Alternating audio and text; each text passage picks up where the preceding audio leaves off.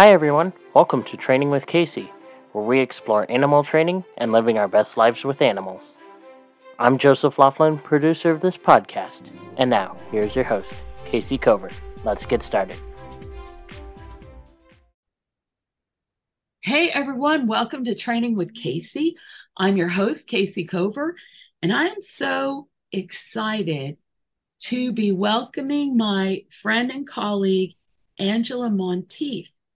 And Angela is a certified SATS trainer, and she came into my realm of, well, at least my known realm of influence when she was working with a very challenging dog named Bud. And I'm going to turn it over to you right here, Angela, because all I knew about Bud at the time was he was a bird dog, which is often a handful of dog to begin with. Yep. But he had really scary prognoses given to him by a state university vet school. Yep. Sure So, did. so folks, Angela's a competent dog trainer that works a lot with bird hunting dogs and has solved all kinds of problems. And like she's got an entire group of bird hunting dogs. Oh, And not as much anymore. I know, we don't like them. No to Yeah. dogs everywhere. Live for 80 years, okay? Forever. Make that change. If only. Set an intention and work towards it. Okay. So anyway, I'm going to turn it totally to you, Angela, and just tell Okay. us the story of Bud. Oh, before I turn it over to you. Oh, look. I grabbed a picture of him, nice and handy. So There he is. definitely a bird dog. Definitely a bird dog through and through. So He was a treat. so Angela, let's make sure we do this. Folks, when you get done with this podcast, you're going to relive with Angela the special case story of Bud, but you're also going to have a strategy plan for approaching this kind of cases, the so-called hopeless case that Angela showed was not only full of hope, but Bud lived a good long life successfully. He sure did. Yeah, so she's gonna tell you the story of Bud, but then tell you what you need to know to approach this kind of case where there isn't much out there to guide you. I'm all ears, Angela. Take it away. Okay. So I fostered Bud through a German Shorthair Pointer rescue group. They sent him to me specifically because I am a trainer, but nobody knew the problems that he had when he came into the rescue. He was actually fine at the shelter. And when I picked him up from the second to last leg of his transport, he was in a crate in a car. Everything seemed fine. I had a crate in my car. He jumped into it like everything was fine. And I have a very strict protocol that I follow with my foster dogs. Their first week in my house, they are strictly on leash or in a crate. And that leash is in my hand or the dog is in a crate. I don't really even trust my family members to do what needs to be done and to have their eyes on the dog and recognize all the little cues and know how to correctly redirect them. So Bud hung out on leash with us in the evening, and then it came time for bed. That's when everything came to light. He was in his crate for 0.5 seconds and attacked the crate door and the crate wall. And he made the most horrific sounds and made his gums bleed so fast. I was horrified. I could not believe what I was seeing. And I got him out as fast as I could. Like, wow, dude, you're not going to die. Everything's okay. It's just a crate. Literally the exact same crate that was in my car. Wow. So I'm instantly very confused.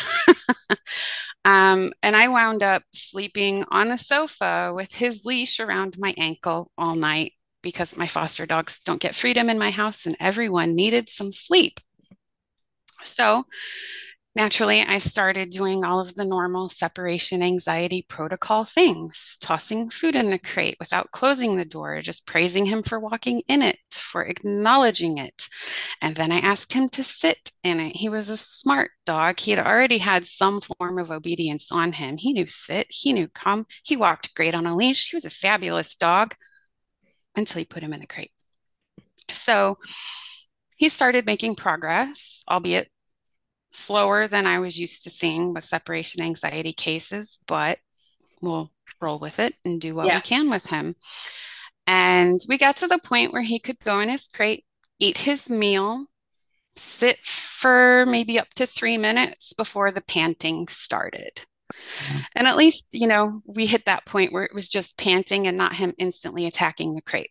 So that's how much progress I was able to make with him in about 3 weeks when Wow. he got fast adopters.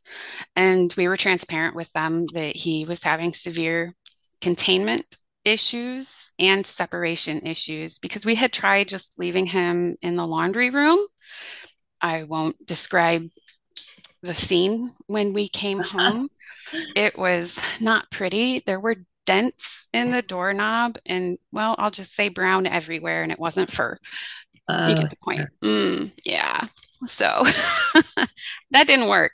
It wasn't a size issue. It was just containment in general. He wasn't okay with, except the car. Baffling.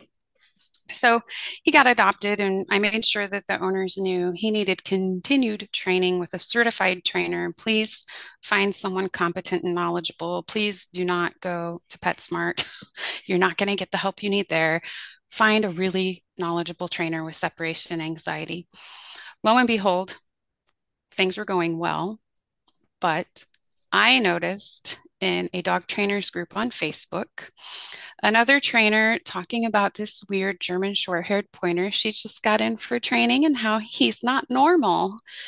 He's very smart, highly knowledgeable, panics in the crate, but will eat in the crate.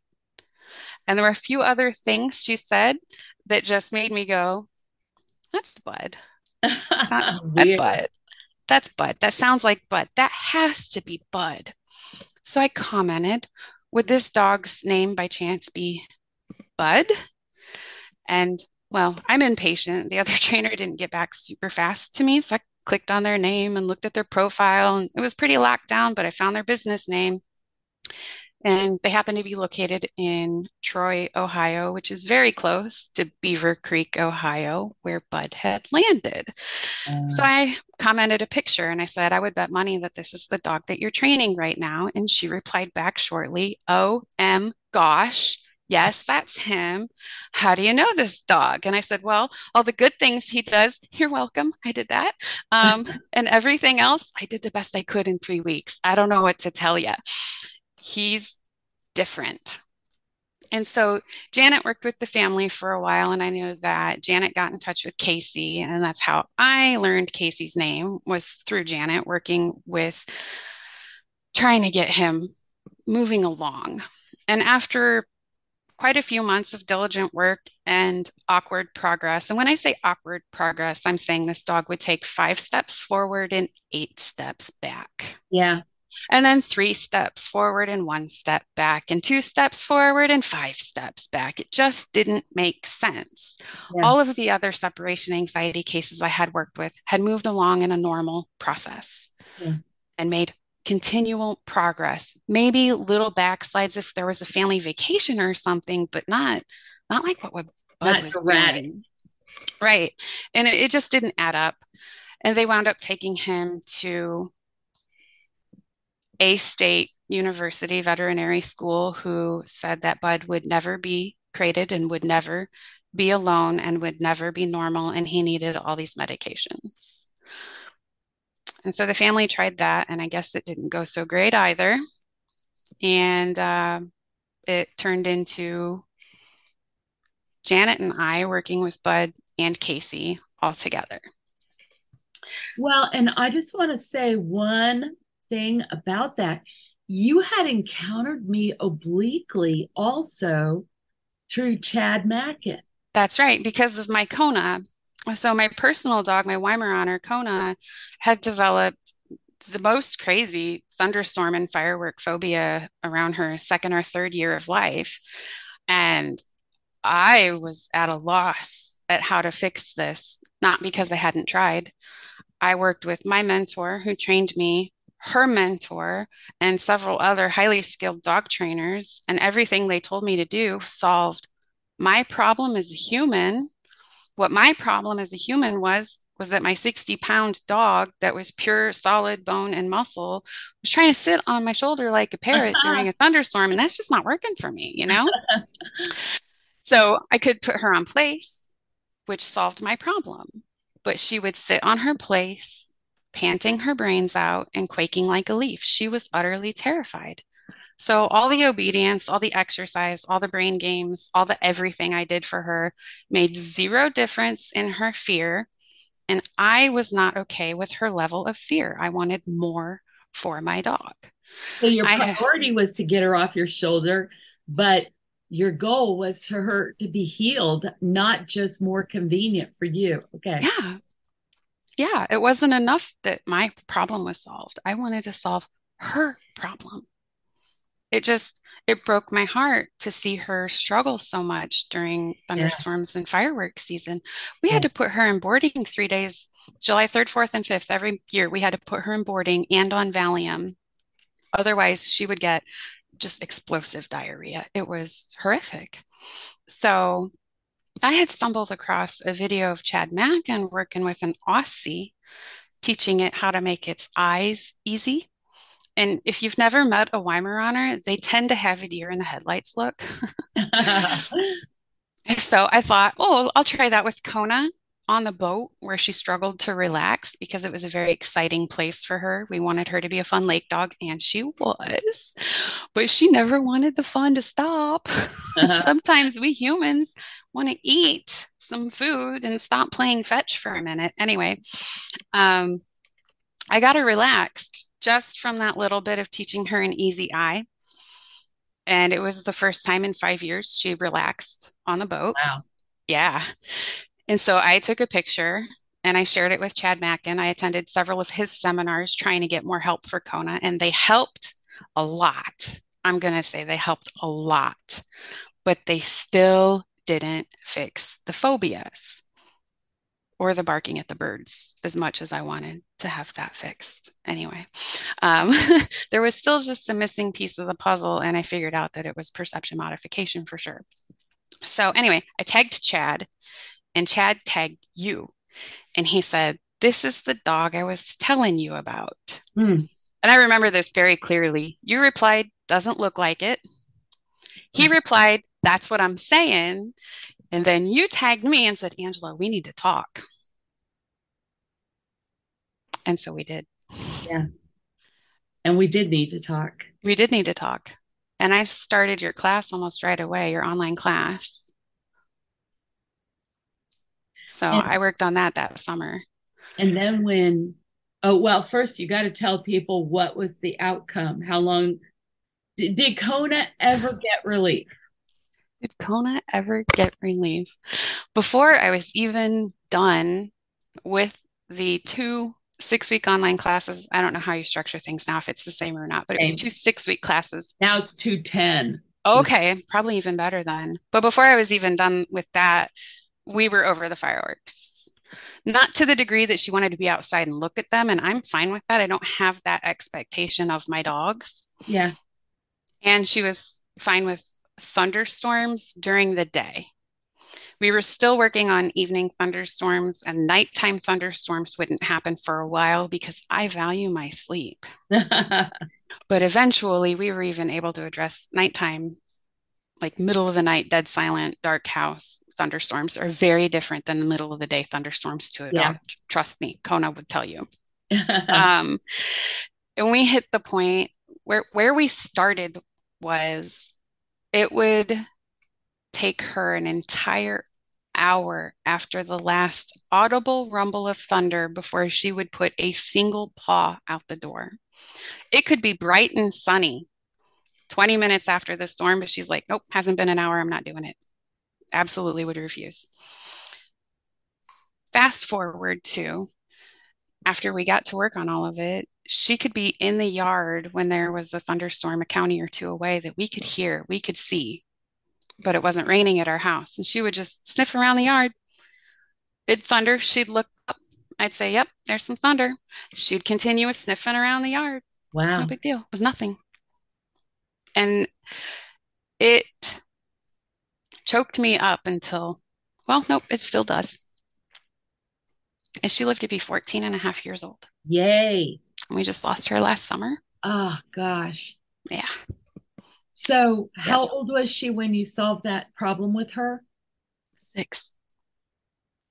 Wow. We got 8 fabulous, fear-free years. Yay. Yep.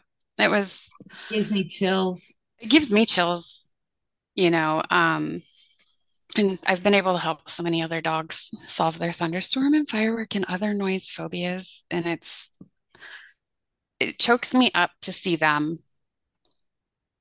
just okay. You know, it's not just obedience, it's not just training, it's helping that dog on an emotional level be comfortable with things they were In previously their not comfortable with. own It's so powerful. skin. They're not comfortable in their own skin. Yeah.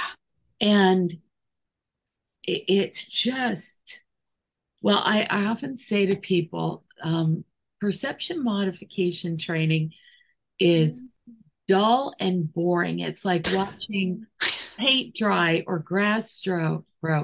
There's nothing sexy about it except for the fact that you saved an animal's life and gave it back a good life. Yeah. Because a lot of these animals are on the way to death. And if they weren't on the way to death, they still wouldn't have a life worth living. Yeah. And by coming in here and doing this work that is not ego gratifying, but is so fundamentally necessary. So I get, you know what? It's like, you know how nobody that does really important work gets good payment? Like police officers, firemen, teachers, nurses, they don't get paid anything practically. And they're the ones that are saving people's lives. And finally, it hit me that when you're doing something that spiritually is saving your soul, you don't necessarily get financial money from it. You get a totally different kind of currency. So I don't mean to go off the deep end with folks, but watching your expression, feeling the chills up my spine, because when you are actually the person that helps to set an animal free from that kind of misery, it's like, oh my gosh, that's moving. It is. It's very moving, very rewarding, and very emotional. Yeah. Yeah, we need Yeah. more people out there doing it because there's Yes, we do. a lot of dogs. We're not jealous of you. Come. Look, I can't do all of them. Okay. I need help Yeah. out here, people. Yeah. Because you already heard she had to sleep on the sofa with a thing on her ankle. So come do your part. I did. And So, I don't regret that. well, and also, Angela, during the time that you were taking the course, you did your dog as your course project. You were learning. Yes. It's not like you were an expert. You No. got this all done while you were also grappling with all the different things.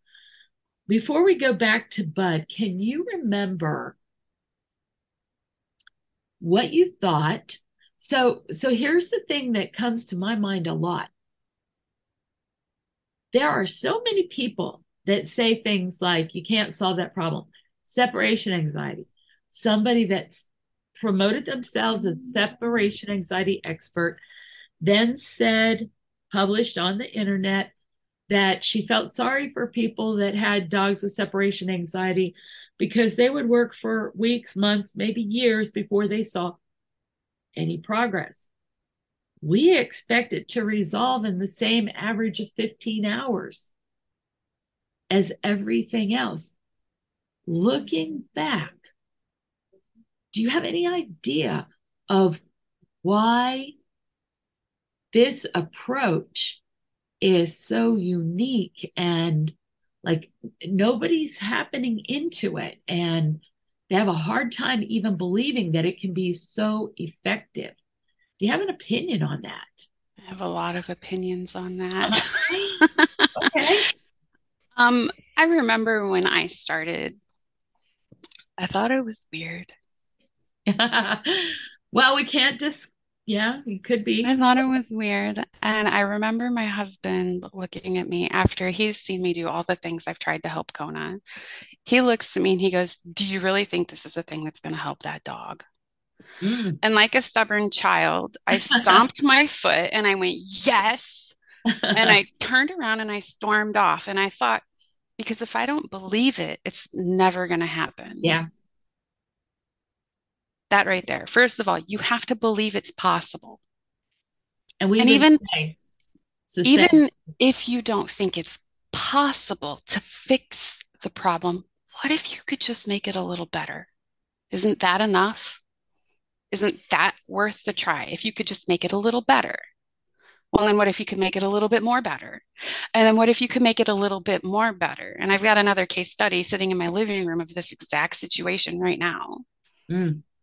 One of the most human fearful dogs that wasn't feral, to be clear. He was not a feral dog, but he was a Mm. very human fearful dog. Now choosing to greet complete strangers. Wow, good for you. And 5 years, 5 years. wow. I don't give up on him. I don't give up on any of my dogs or any of my clients' dogs. Well, and this is a recurrent theme too, because one of our outstanding trainers is Michelle Bobrowski. She came to SATS when her Malinois was 6 years old with a long history of being hyper aroused and unsafe with others. And she had been raised in a breeding farm situation. So she was 2 years old when Michelle got her. Michelle had done a lot of good stuff with her. 1 month into SATs, Michelle has pictures. She's learning for the first time also. She's got pictures of her son just sidling up to her dog when she's working her on the middle of the floor, hunching down and playing with his toys. And Michelle saying, Isaiah will stay there if you can stay easy. And she just got easy. Yeah. And it's like 6 years over and over again. We are helping dogs that, this isn't the first time we knew they had this problem. They have a long Right. standing history. Yep. And dogs Okay, with severe trauma. so people just generally don't think it's going to work because nothing else has worked, or it sounds weird, or both. Did you even know what it sounded like at that point? You didn't really know the technique. Then But you I was willing to try anything to help my dog, for one thing. yeah, But then as we started getting into it, I realized there's a lot of conversation going on here, and so many trainers are telling their clients to shut up. You yeah, talk too much. No, I never agreed with that, and I agree with it even less now. yeah, We do need to talk to our dogs, but we need to be giving them information that's relevant or relevant feedback. yeah. Don't babble at your dogs, don't be repetitive, but give them relevant information and relevant feedback As and if give they them a were lot of thinking it. beings. Say that again. As if they were actually thinking beings. Yes, Like, what would you want to know in this situation? exactly. And then when we got to the part about giving our dogs choices, well, they're not children. I can't give my dog a choice. They're not going to make the right one. Oh, okay. But we manipulate the choices to encourage them to make the right one. Okay. We're And still yes, diabolical. I mean, it is diabolical. And I did it a lot with Bud. I did it a lot with Bud. And for the naysayers, I'm like, if you were there to see it, he knew exactly what I was saying to him. yeah, You would know he knew exactly what his choices were and exactly what the consequences were. And to be clear, consequences aren't always bad. If he Oh, did the thing that I wanted him to do, he got a positive consequence. But if you go to your crate and get easy, I'll throw your ball 5 times. well, Well, when we get to the end of the Bud story, you've got to tell about that choice. So I will. I want to make sure we don't gloss over that. Yeah. Yeah. So, So Virginia. your husband, we owe him a debt of gratitude. Oh, He yeah. he just like ensured that you were going to be successful on this. And before that, you had Chad's good opinion, and we all love Chad. And you had tried it enough to know that it worked for Kona, and that was a challenging case. And then you said, Virginia, you got to tell us more about how you and Janet connected. So, Janet and I connected through that Facebook group, and she kept me updated on Bud an awful lot. And then you and I started talking, and Bud came up in conversation somehow. I I don't don't remember. remember exactly how it happened, but I remember somebody, like maybe Janet, contacted me because at that moment, I didn't Yeah, realize you guys were already in contact. And right. Janet came to me wanting to, excuse me, guys, um, work on Bud. And I remember saying, we have a certified trainer. No, you weren't certified yet. We have a Mm-mm. SATS trainer up there, and she's coming down to work with me. Is it possible you guys to do it together?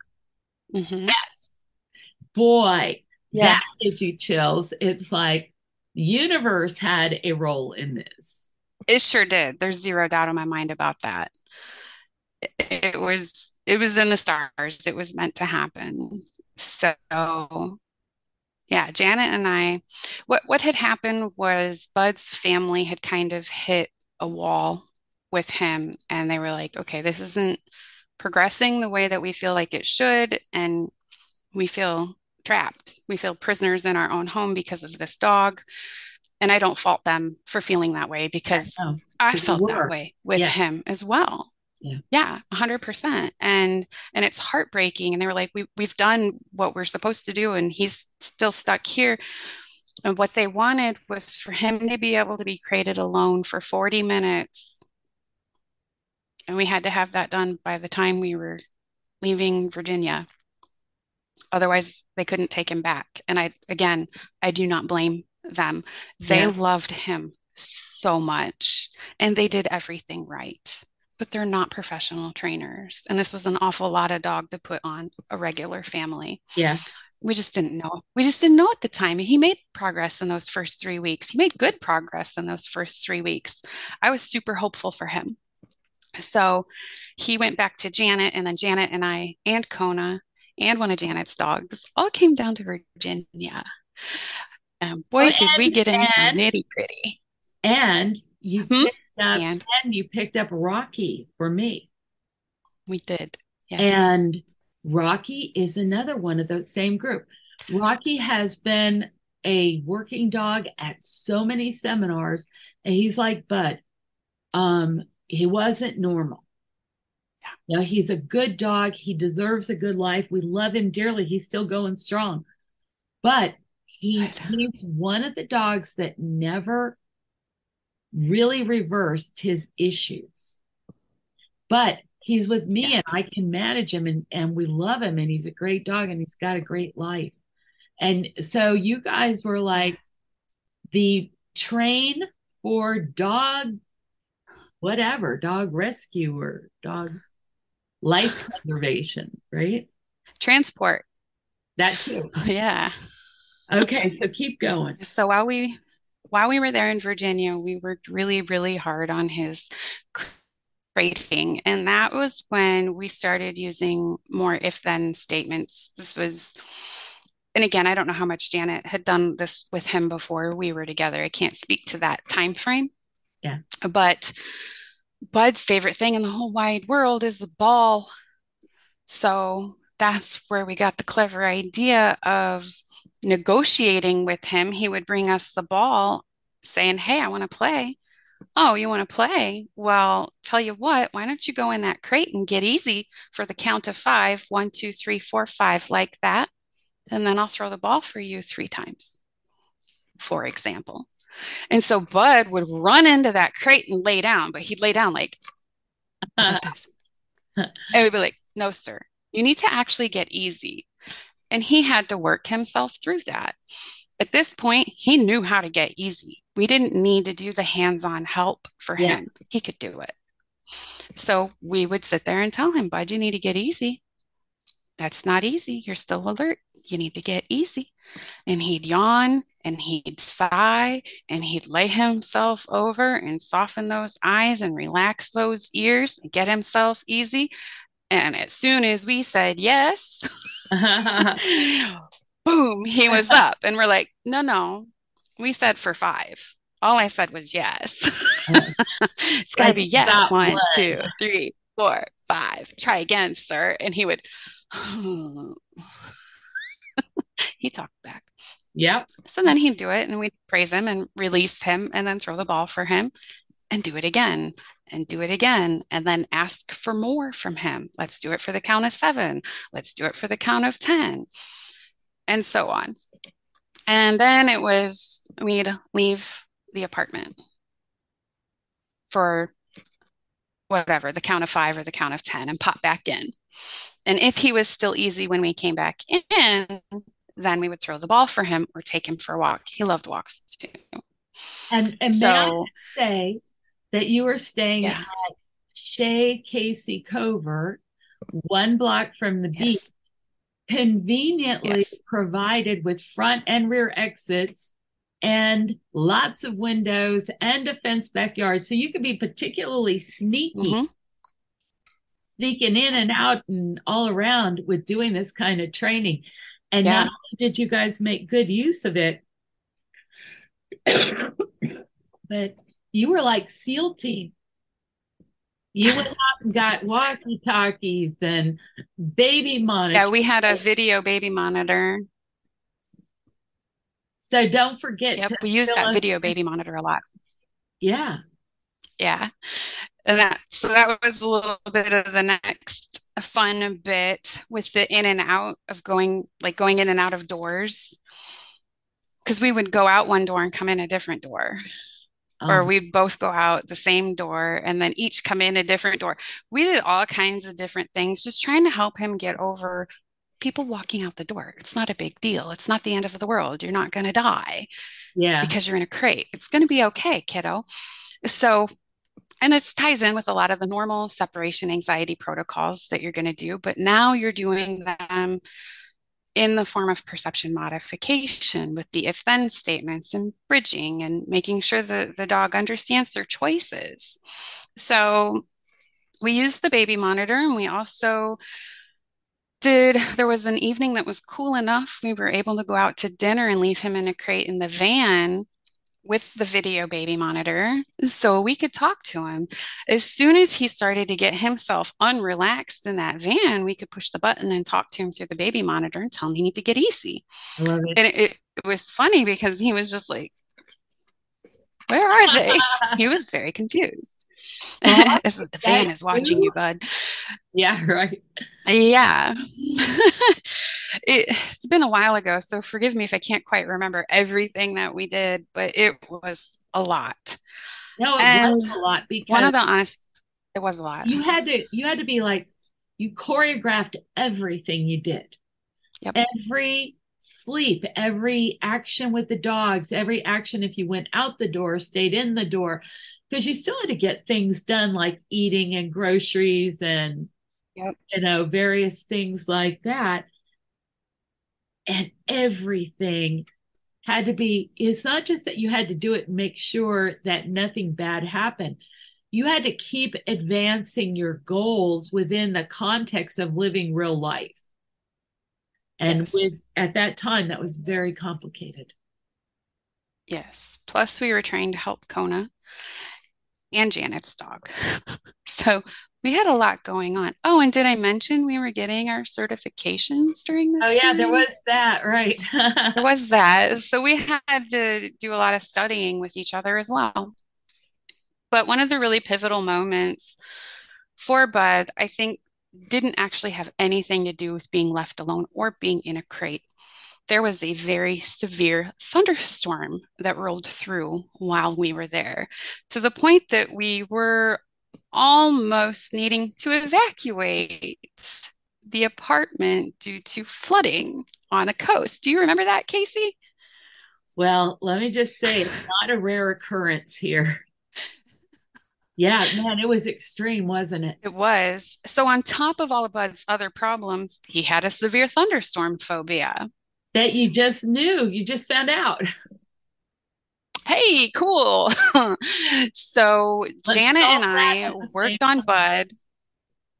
Bud through the whole thunderstorm. And when I say through the whole thunderstorm, I mean we had to trade back and forth because we were both getting physically exhausted doing the conditioned relaxation with him, trying to get him to calm down during the storm. And then lo and behold, right towards the end of the storm, he fell asleep. Mission accomplished. And Absolutely, mission just a accomplished. note here, if you haven't worked with bird dogs in particular, and it could be all dogs, but it just so happens that I also have worked a lot with bird dogs. They are so incredibly muscular and so incredibly able and willing to hold a hard intent that it is exhausting to physically lead them through relaxation. I remember another German Shorthair Pointer that was led through by another SATS trainer, and it took him 2 hours to get his dog to relax. And once he finally got it to relax, it took him half an hour to solve the problem of arousal with another intact male. But it took him 2 hours to make sure that that dog understood and was able to effect self relaxation. Turning I it back believe it. over to you, I'm loving this story. Yeah. Yeah. So I think after this thunderstorm situation, the benefit that we had out of that was the remarkable amount but it had for Janet and I because we helped him through that. So he says, if you can help me through that, maybe I can get over this crate thing. But needless to say, we didn't get him the 40 minutes by the end of our trip to Virginia. So Bud went home with Janet with the agreement that when my current foster dog that I had at the time was adopted, Bud would come and stay with me. I didn't ask for permission from my husband. I warned him that this was a possibility, and he went, okay. And I ran with that. Because he So knew when I that informed him that Bud was coming, if he countered you, you were going yeah. to get two dogs. So there. So when I informed him that Bud was coming to stay with us again, he was very unhappy with me. I kept trying to tell him that Bud is different now. He's made a lot of progress. Yes, he's still struggling, but compared to where he was the first time we had him, he was a completely different dog. Oh, so your husband was particularly sensitized because of his experience. Okay, I didn't realize Yeah. that. Those first 3 weeks we had with him, as a professional dog trainer, I can't even tell you how many times that dog made me cry. Mm, mm, And he has such a sweet, endearing personality. It's hard to be mad at him, but oh my goodness. mm, mm. Living with a dog with severe separation anxiety is not for the faint of heart. Yeah. It's just not. And so that's where my husband's brain was stuck. And I'm like, that's not the same dog anymore. I promise. And I said, give him a week. If after a week you're just not having it, Janet will take him back. And he said, okay. And by the end of the week, he was going, well, he is a different dog. wow, Wow. he is doing so much better. Wow. So, yay. But there was still frustrations. Yeah, like he wasn't totally healed. No, not But even he didn't close. get, yeah, he didn't buy himself out of an opportunity. Okay, good. Yeah, exactly. Um, so I just continued doing all the same things that we had been doing, and that was going great until it wasn't. And we hit a wall and there was no more progress. He just stopped. And I think we were at about a half an hour in the crate, and he just tanked on me. And I'm like confused. I don't know what to do at this point. We had tried putting plexiglass on the inside of his crate door. He still managed somehow to chew it off and get out of the crate and made a mess and ended our Thanksgiving with family early because we were watching him on security cameras at home. And I was like, Bud's out. We got to go. Because when he hits the point of escaping the crate, his anxiety is already so high. And he's not the same good boy anymore. And it was, I had just tossed a plant I had accidentally murdered into the trash, and Bud had knocked over the trash and then knocked the tea kettle off of the stove and made mud in my kitchen Oh, wow. from the soil. Yeah. And I'm just like, I racked my brain for a little while, and then I got the clever idea of if you can't be alone in the house, then I will take you everywhere with me. I bought him a coat. I put blankets in the car. I strapped his crate in the car. I put blankets over the crate. And I said, you get to see every boring place I go every day. When I go grocery shopping, you can sit in the car. When I go to the restaurant, you can sit in the car. If I have to go to the doctor, guess what? You'll sit in the car. And if it's too cold, I'll send you off with someone else, because what we had developed was a network of bud sitters, because literally everyone loved this dog. He was very sweet. He didn't know a stranger. He loved to be petted. He will play fetch with anyone. He will listen to obedience commands from absolutely anyone. He was a wonderful dog, which is why he got to survive through all of these Yeah, yeah, yeah. issues, right? Um, so this was January, and if it was too cold, then I obviously would leave him with the bud sitter. But every other thing, he went everywhere with us. And at the restaurants, I would make him a deal. He was a pretty food motivated dog as well. So I would tell him, we're going to go in this restaurant and eat. If you are quiet, I will bring you some food. But if you are barking, you get no food. And so we would exit the restaurant and just stand at the door and listen. And I would always save something, a couple of French fries, a little chunk of hamburger, a roll, like a dinner roll or something. I would always save something. And when I got to the car, if he had been quiet, I would open the magic box and give him the food and praise him for being quiet while we were in the restaurant. You were such a good quiet boy in your crate. Here's a treat. But if he was barking, I would eat that food in front of him Yes. and remind him, you were barking. I told you to be quiet. This is my food now. I love That's the negative consequence. it. I love And you it. could see it on his face. The ears would just, but, but, and I'm like, next time you'll be quiet, won't you?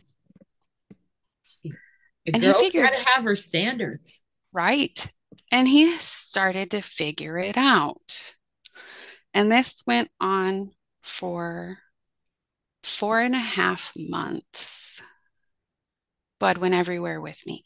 And just about the time that it was getting too warm to leave him in the car, we had a perception modification certification boot camp in my hometown of Fort Wayne, Indiana.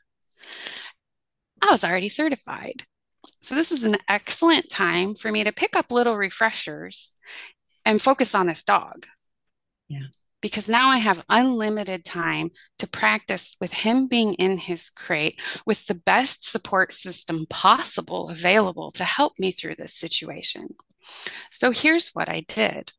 On day one, I put a little cot big enough for him to be comfortably circled up and laying down on, all the way on the opposite side of the training room. And I back tied him to the very heavy metal and glass door, like one of the, just, an entry door to a business, right?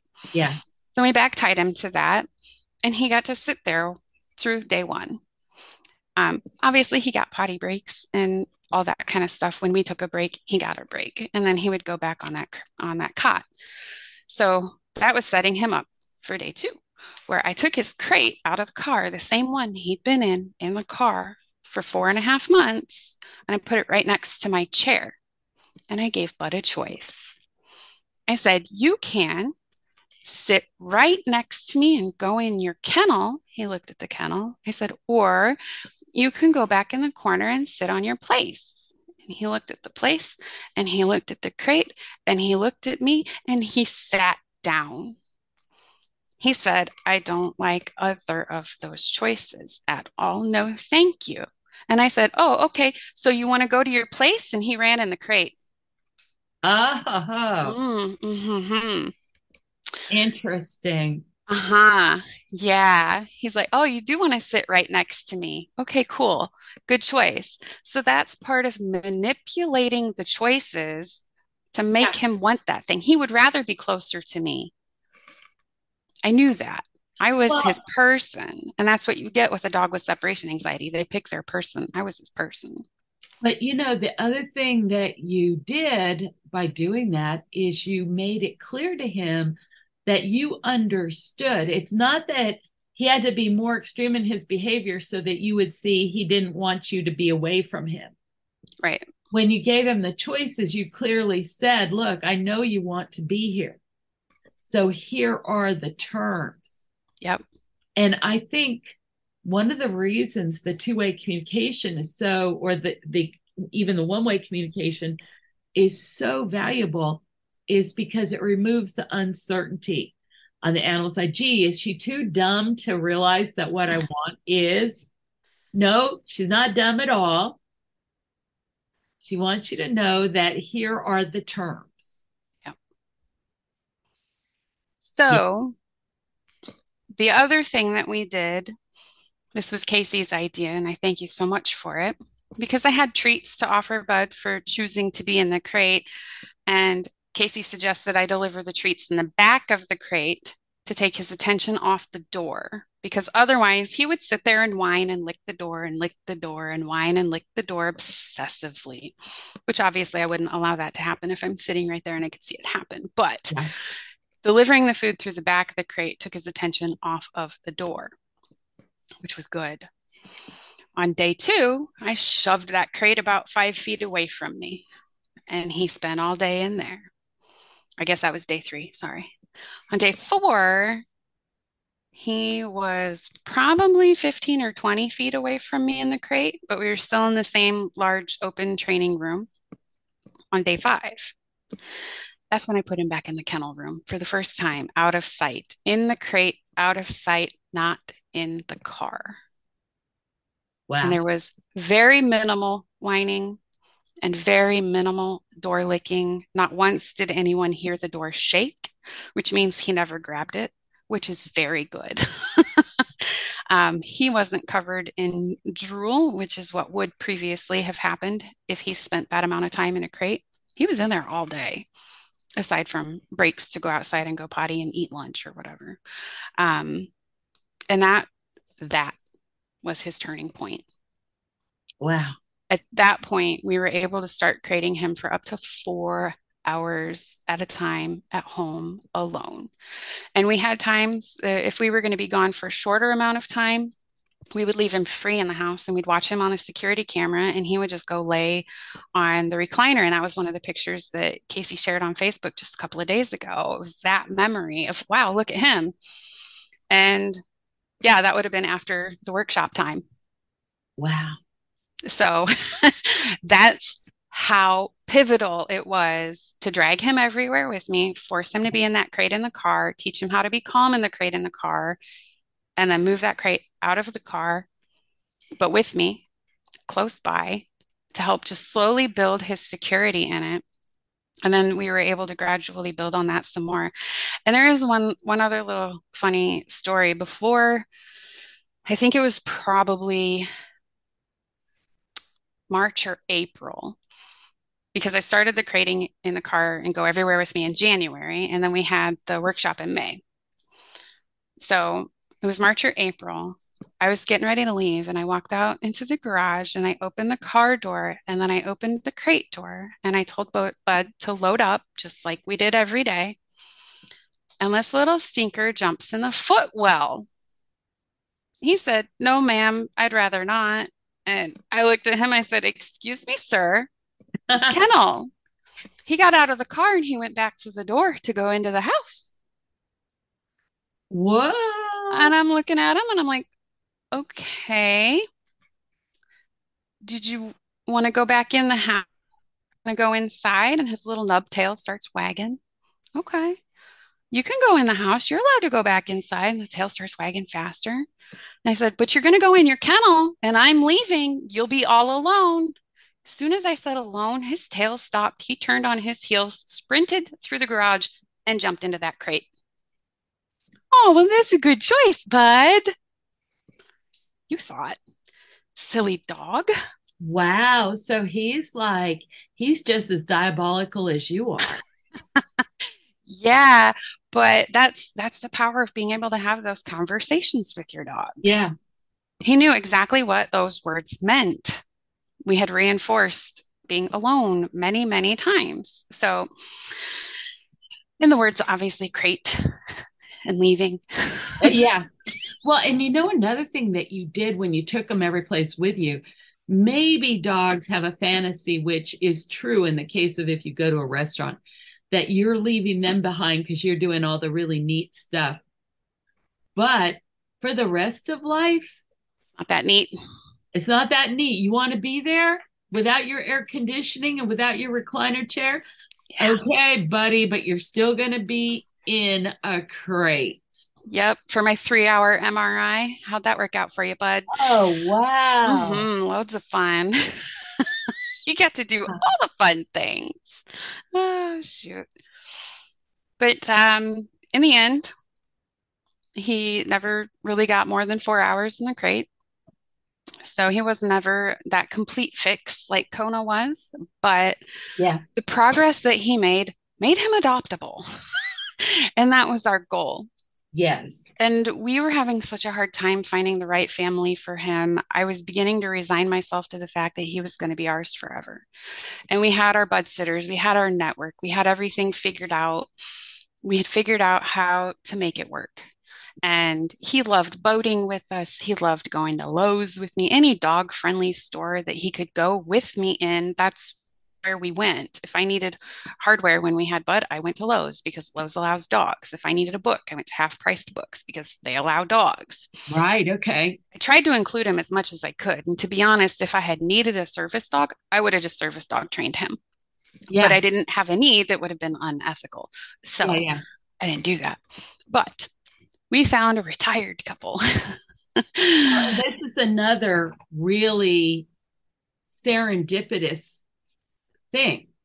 I don't know that you even heard all of the details about what happened with him. No, and I'm looking forward to it. But what I want to say is you shared with me an exceptional young person who wanted to do an internship.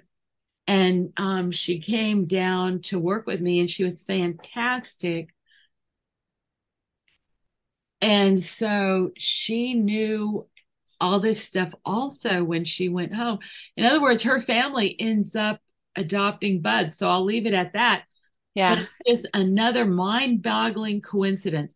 What are the odds that you and Janet would happen to connect over the same crazy dog, that you would all come down to me, that we would all end up in Indianapolis, that you would send me an intern, that the intern would go and take over from you with her grandparents with Bud? So Crazy. I'm still grappling with why.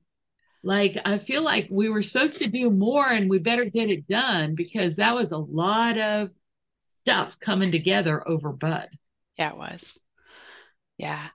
And what's fun is that Ted, which would be the male adopter of Bud and his wife Betty, Ted had actually Bud sat for us before, but he did so at his daughter's house, not at their own house, because they had a cat and we had never cat tested Bud. We don't have cats. I don't know people with cats. So I didn't know how he was with cats. Yeah. And then we had one potential adopter who had a cat, and we took Bud over to meet them. And Bud was very interested in the cat when the cat was running, because that's fun to chase. And then when the cat would stop, Bud stopped and he just stared at the cat like, would you run again? That was fun. Yeah, yeah. I've seen that. But he Would you didn't pick. please act like a prey animal? Yeah, but he didn't bite at it or poke it or touch it. He just stood there and stared at it like, you gonna do that again? I'm getting bored. I'm gonna go get pets from this human over here. And he'd just walk away. So I was talking to Ted's daughter, Heather, and had mentioned that we don't think it's going to work out, but Bud did great with the cat. And she went, I gotta go, and hung up on me. Huh. And I'm like, okay, that was weird. Then she called me back about 5 minutes later. My parents want Bud. What? She goes, they've loved him forever, but didn't think he'd be good with cats. They have a cat. Now that we know he's good with cats, they want Bud. That's crazy. Okay. So So as out, soon as you said that was like, okay, mission from God. Let me confirm. Yeah. yeah, Wow. yeah. So it was not normal for the rescue group to do trial weekends with the dog, but Bud was not a normal dog. So we made an exception. And when I took Bud over to spend the weekend with Ted and Betty, they had already bought him a bed and a bunch of toys and a crate and a bowls and all this stuff. They So were determined that's that's their it. dog. Yeah. Wow. And they were getting ready to go on vacation. So actually, they were going down to Virginia. So I took Bud back, but I met them over at Heather's house to get Bud back. And if you know dogs with separation anxiety, they are attached to one person. One person is their person. They're going to love other people, but they have one person. Pretty much all of them are like that. Ted had forgotten something in the car, and we were eating lunch together. So he got up and went to the door, and Bud followed him. And I instantly went, what did you say to him? Ah, He left my side to follow Ted. I said, what did you say to him? And they said, we told him he's our dog. And I'm like, well, he heard you and he agrees. He just told wow. me.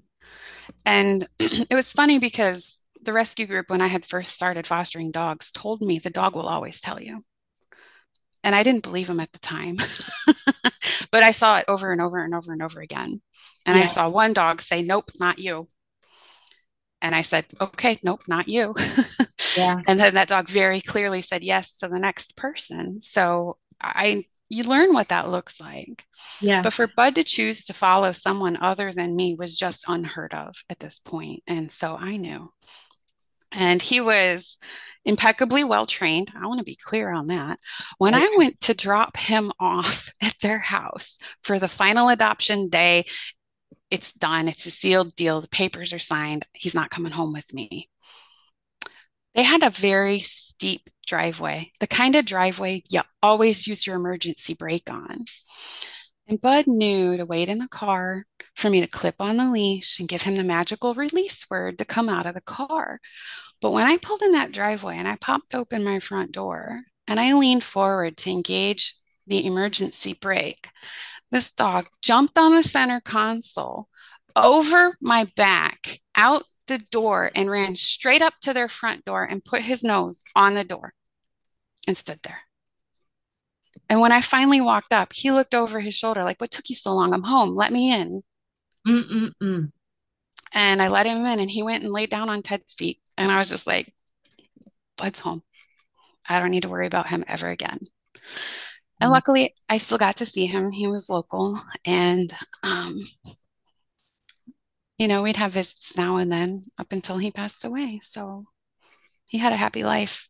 Finally, he found his family and had such a happy end of life. And that's all I could have ever wanted for him. Wow. And what a great group. What is that the trip to Virginia that Ted and Betty made to come down and see Brianna? And Yep. wow, that's just so wild. Yeah. I remember another story that you told me of when Bud was initially, there was some point where I think they had come to your house and they were going to take him. And you told him that he had a choice, that he could stay with you or he could go with them. And he came back and just like said this really touching thank you, where he just came back and, laid his head on your hand for a minute and breathed in and out, and then looked at you in the face and then resolutely turned around and left. That was a different foster dog. Oh, that was a different one? Yeah. But Wow. that was another super clear. The dog thanked me for helping him and went with his new owner and never looked back. I thought that was a Bud story. You were just Mm-mm. telling me that story to explain Yeah. knowing. Okay, I understand now. Yeah. Yeah, that's Buds was following Ted and then running up to that door before I had ever even had an opportunity to put a leash on him.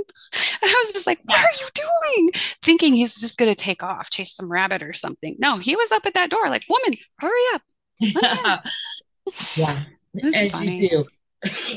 Yeah. But I got to become a bud sitter for them.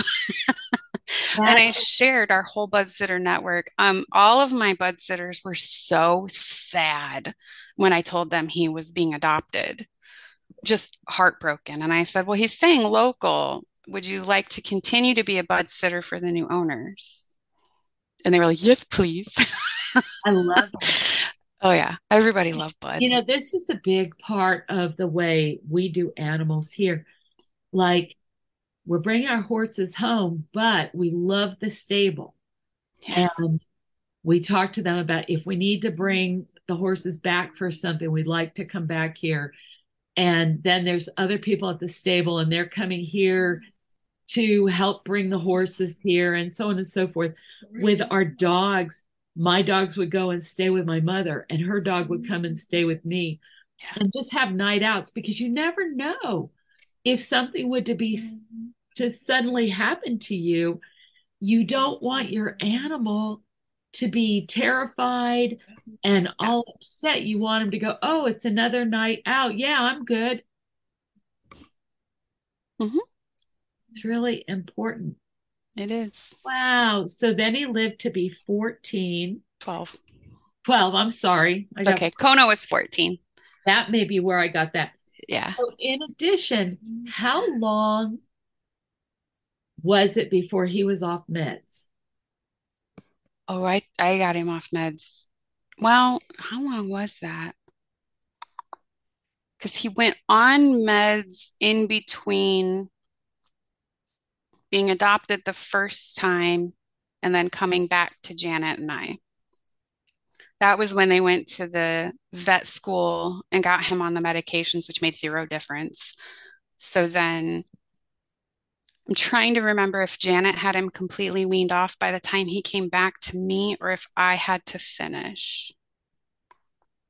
Well, I know you I made a don't lot of remember. progress while you were down here We did. on that.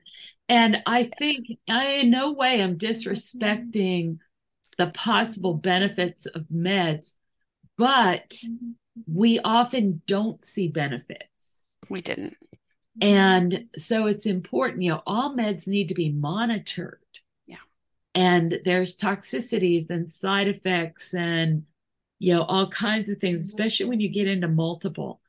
Yeah. So one of the things we see over and over again is whether or not meds might benefit a dog on a particular basis, maybe make them feel nicer or more comfortable or something else.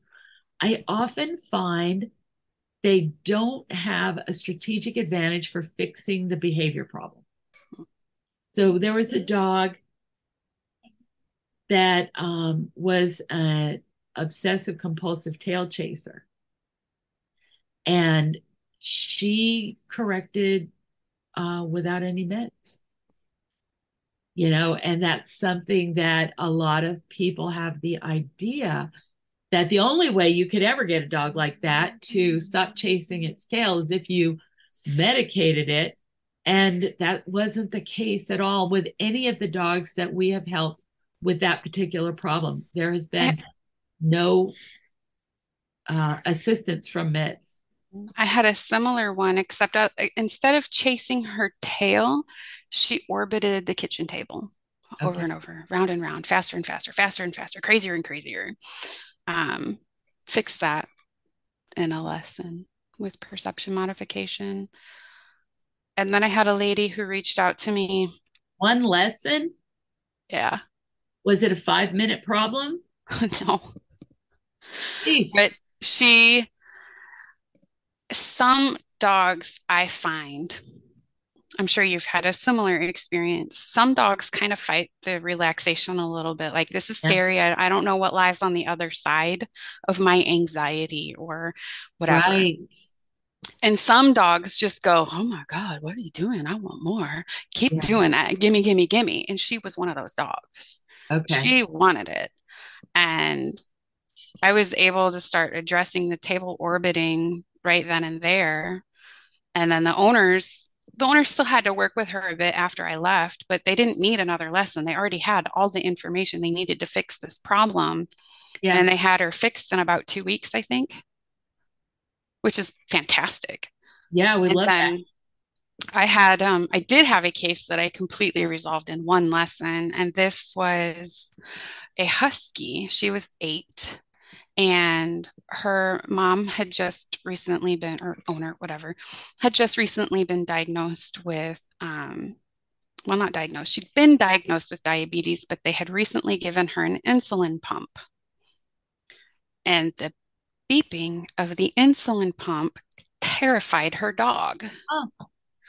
And her dog then generalized to the beeping on the microwave. So then every time she used the microwave, the dog became terrified. But she called me in tears and she says, my dog won't come anywhere near me anymore. She's terrified of me. I can't turn the beeping off. I could die. I don't know what to do. And I said, I know what to do. Wow. So I started talking to her about perception modification, and she decided to hire me. And in literally one lesson, we had that dog snuggling with her owner again. Wow. And then she was in tears again and thanked me. And of course, you're welcome. This is what I live for. These Wow. are the cases I love. Being able to help dogs like that. And it's not been good for my bottom line to be so good at teaching it. Right. Because I have too many cases that I was able to fix in one lesson or 2 lessons. And Well, here's the thing. You got to start looking at your business differently. I do. You're right. You don't sell by the hour, you sell by the solution. That could be a great idea for me. Thank you. But also, on the flip side, I don't regret it because I love helping these dogs and I love helping the people. And you've got to have integrity. Yeah. And here's the other thing. I have had a series of people that have come back to me and said, well, now that I trained this way, for example, for regular obedience and so on, for using bridge and target, now my 6-week or my 8-week obedience course, I'm getting it done in less than 2 weeks. What do I do now? And I go, now go ahead and keep it 8 weeks, but do all this fun stuff. Do the stuff you promised them right away. And then teach their dogs to find things, to do other skills, to play hide and go seek.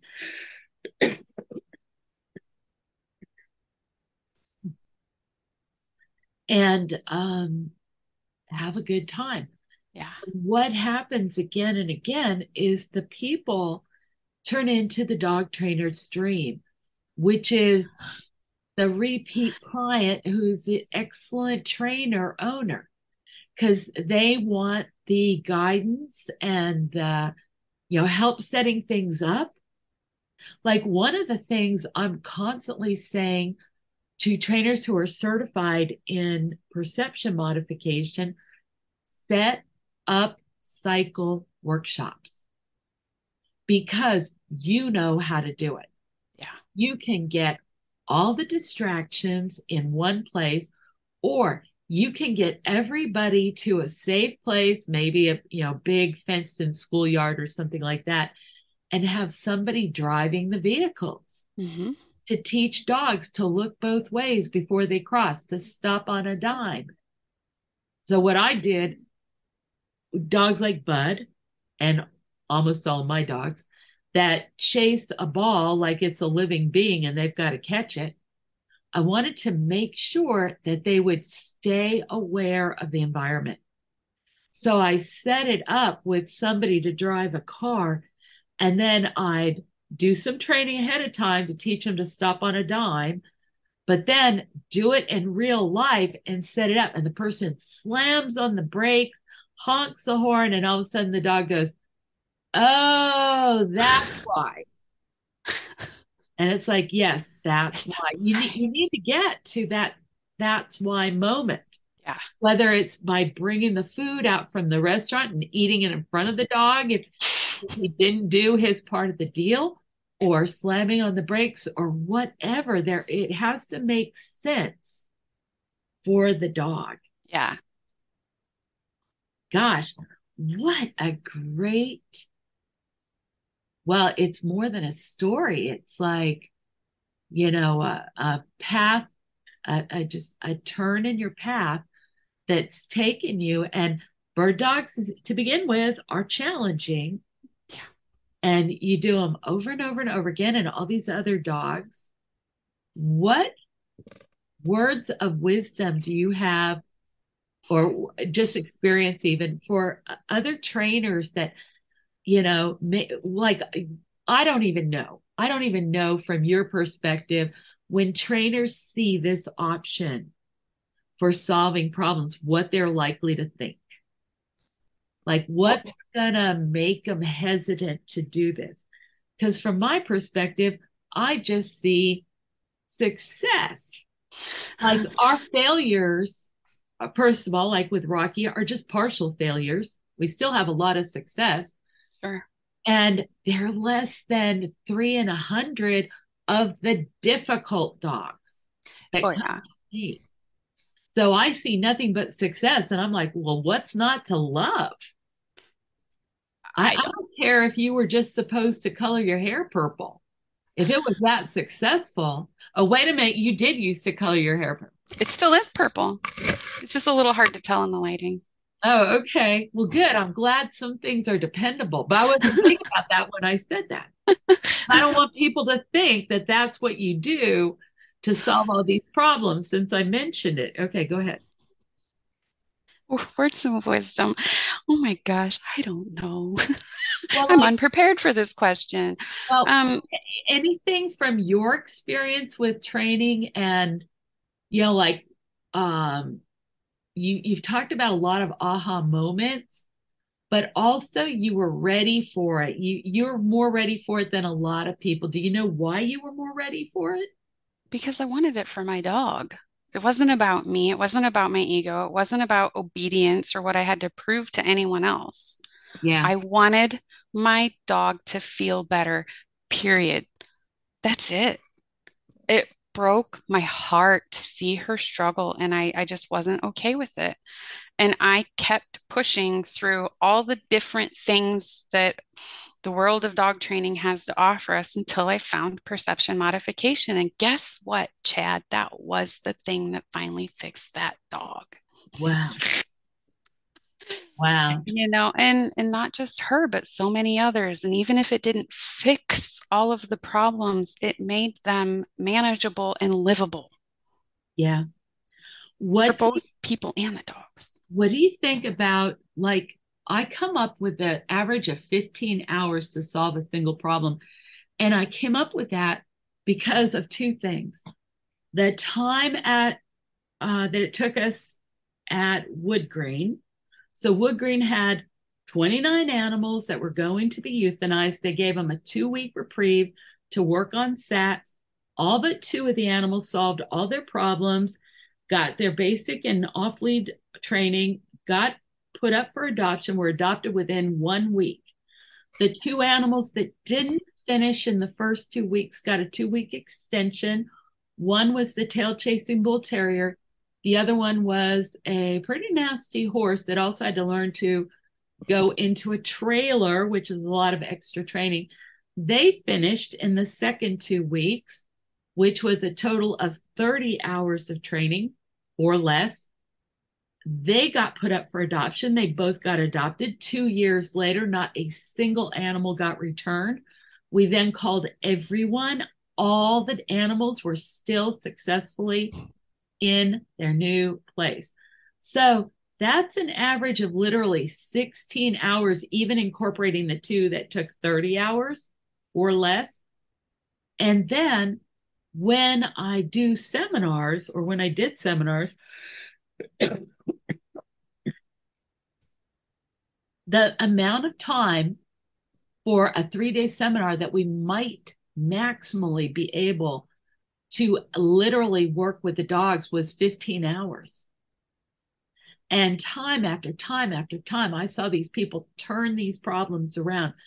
Doesn't mean you're totally finished. It's one context, but you have a dog that's had a life-limiting problem for years.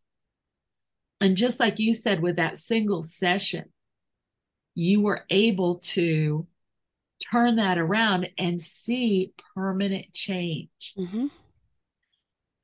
I want to share with you that in a recent class, I got revisited by a distant past client. And I had done a certification seminar at their facility. These were horse people, not dogs. But one of my favorite videos and favorite stories is the one of Jordy the rhino. And I've heard this story. yeah, he'd gone for 8 months without them being able to flush an abscess under his horn. And I would tell the story that in a single training session, we did it with air, we did it with water. They only had to add the betadine, which isn't painful. But in 20 minutes or so, we fixed what they had been 8 months as a problem. This person that came back to join this class was the person that was there with me. I go, do you remember this? Because I want to cross-examine her in front of the class. Yes, here's proof. See? And she goes, that was amazing. How long did it take us? I don't know. No, you got to remember. She goes, I'll check my journals.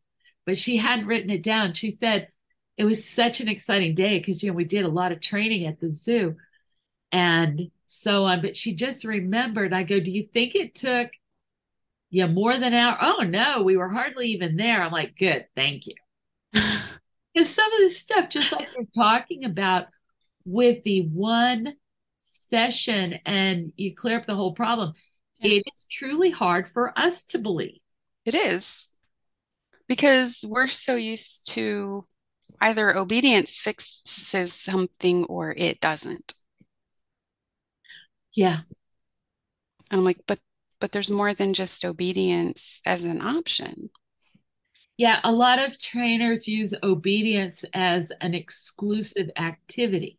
Yeah, and if that's doing what he's told, he's not doing the wrong thing, but that doesn't fix the dying desire to do the wrong thing. Mm-hmm. Mm-hmm. Wow. Well, I want to thank you for joining me today. This has been nothing but fun. Well, thank you for the invitation. Oh, yeah. And I don't have it handy right now, but I was just going to say, if you don't mind. Nope, I don't have one handy. I was going to grab one of my business cards. When I went through perception modification training and certification, the definition of perception modification is a process used to empower dogs to cope with stress and manage their emotions. Well done. And then when I saw it happen over and over and over and over again, and I was working for another trainer, but I wanted to do more perception modification, and that didn't really 100% fit the mold there. And there were other extenuating circumstances, but I left that job and had intended at some point down the road to start my own business, but I had just had surgery on my arm and it needed to heal. It was a disaster. And so I thought this will be months down the road. It wasn't long before people were hunting me down. Please train my dog. Please Wow. train my dog. And I thought, well, I guess I better start a business then. And what did I name my business? Do you remember? No, I'm I not sure I knew. I named my business off of the definition of perception modification. I am the empowered dog. Yes. That Get is your card because you'll all just right. cross screen for a minute. I'm like, that is how much perception modification changed the way that I train. I made it part of my business. I'll be right back. And you Yeah. know what, Angela, is that 95% of what professional dog trainers do is solving problems. Yes. Most people don't care if their dog sits on command, even. Nope. They just don't want them to eat people or cats or children or run into the street or slobber on the dinner table. Oh, it's backwards. No, it'll show fine. It Good. it reads fine for me. It's just backwards for you. Oh, perfect. So, and that's Okay, oh, so hold it up oh, there one more second dirty on there. so that if people want to contact you, can you put it even closer to the screen? Yeah, there you go. It doesn't want to focus, does it? No, it's not. It's having a little bit of a problem. What if I But come anyway, really close and back up? yeah, I'll tell you, it's good enough that they'll be able to get it. Cool. But do you want to give, like, how do you prefer to be contacted on Facebook, on your email? I have a website, theempowereddog.com. Can't That's read that. easy. That's easy. By the way, this shape is Kona. I thought it might be. She's the original empowered dog for me. Yeah. So, um, website, theempowereddog.com. Okay. I'm going to Facebook, go visit it. The Empowered Dog. There you go. So you There can you email me, Angela at, guess what, theempowereddog.com. Well, just what a great afternoon to spend with you. And one of the things I was thinking, we have a covered area here, and we're bringing the horses, and the horses are going to be right next to us, right next to the backyard, and so on. And when we went into the lumber yard, all of a sudden I said, and I want 17 2x6 12-foot boards. And we got out of there, and Dave goes, "What for?" And I go, "I guess they're to make the shelves in the kitchen." And he says, "No, it's too heavy for that." And I thought about it. And that night I had a dream. That's going to be a 12-foot long table and two 12-foot long benches so that we can have trainers come here and maybe even camp right on site, and we can get together and do work together, have training adventures. It's a lot of fun. It sounds like a lot of fun. Well, it's what I meant to say. I don't have COVID, everybody. I just have a cold. Well, you're alone, so it doesn't matter either way. But, when you guys came down, it's like, this is a real problem. Can this be fixed? Can you also advance your own training abilities? Can we do something together that, is going to add to like maybe you guys have another project. There's nothing more fun for me than working together with other fantastic trainers to go to the next pinnacle. Mm-hmm. Let's help some more dogs. Let's help some more people. Let's figure this out. So, yes, I'm down. Keep me posted. Yeah. We got to do it. My son lives in North Carolina now, so yeah, he can either come up here, yeah, or or you can do it on the way too. And yeah. Hey, thank you so much, Angela, and I look forward to next time. Thank you. Everybody, please spread the word. Help me because we need to get this word out to a lot of people. And I still have a lot of social networking challenges ahead of me. So please like it, share it, support it, write me advice on what to do, and we'll go forward together. You take care. We'll see you next time. Hey fans, are you enjoying Training with Casey? Don't forget to subscribe to the podcast on iTunes or wherever you get your podcasts from. Also, don't forget to subscribe to Casey Cover on YouTube. That is youtube.com/C/Casey Cover. Also, give the podcast a like, share, and comment. Thanks for joining us. Come back for more news and views on animal training and living with animals. Stay at the top of the pack with Casey. This is Joseph Laughlin, producer of Training with Casey. See you next time.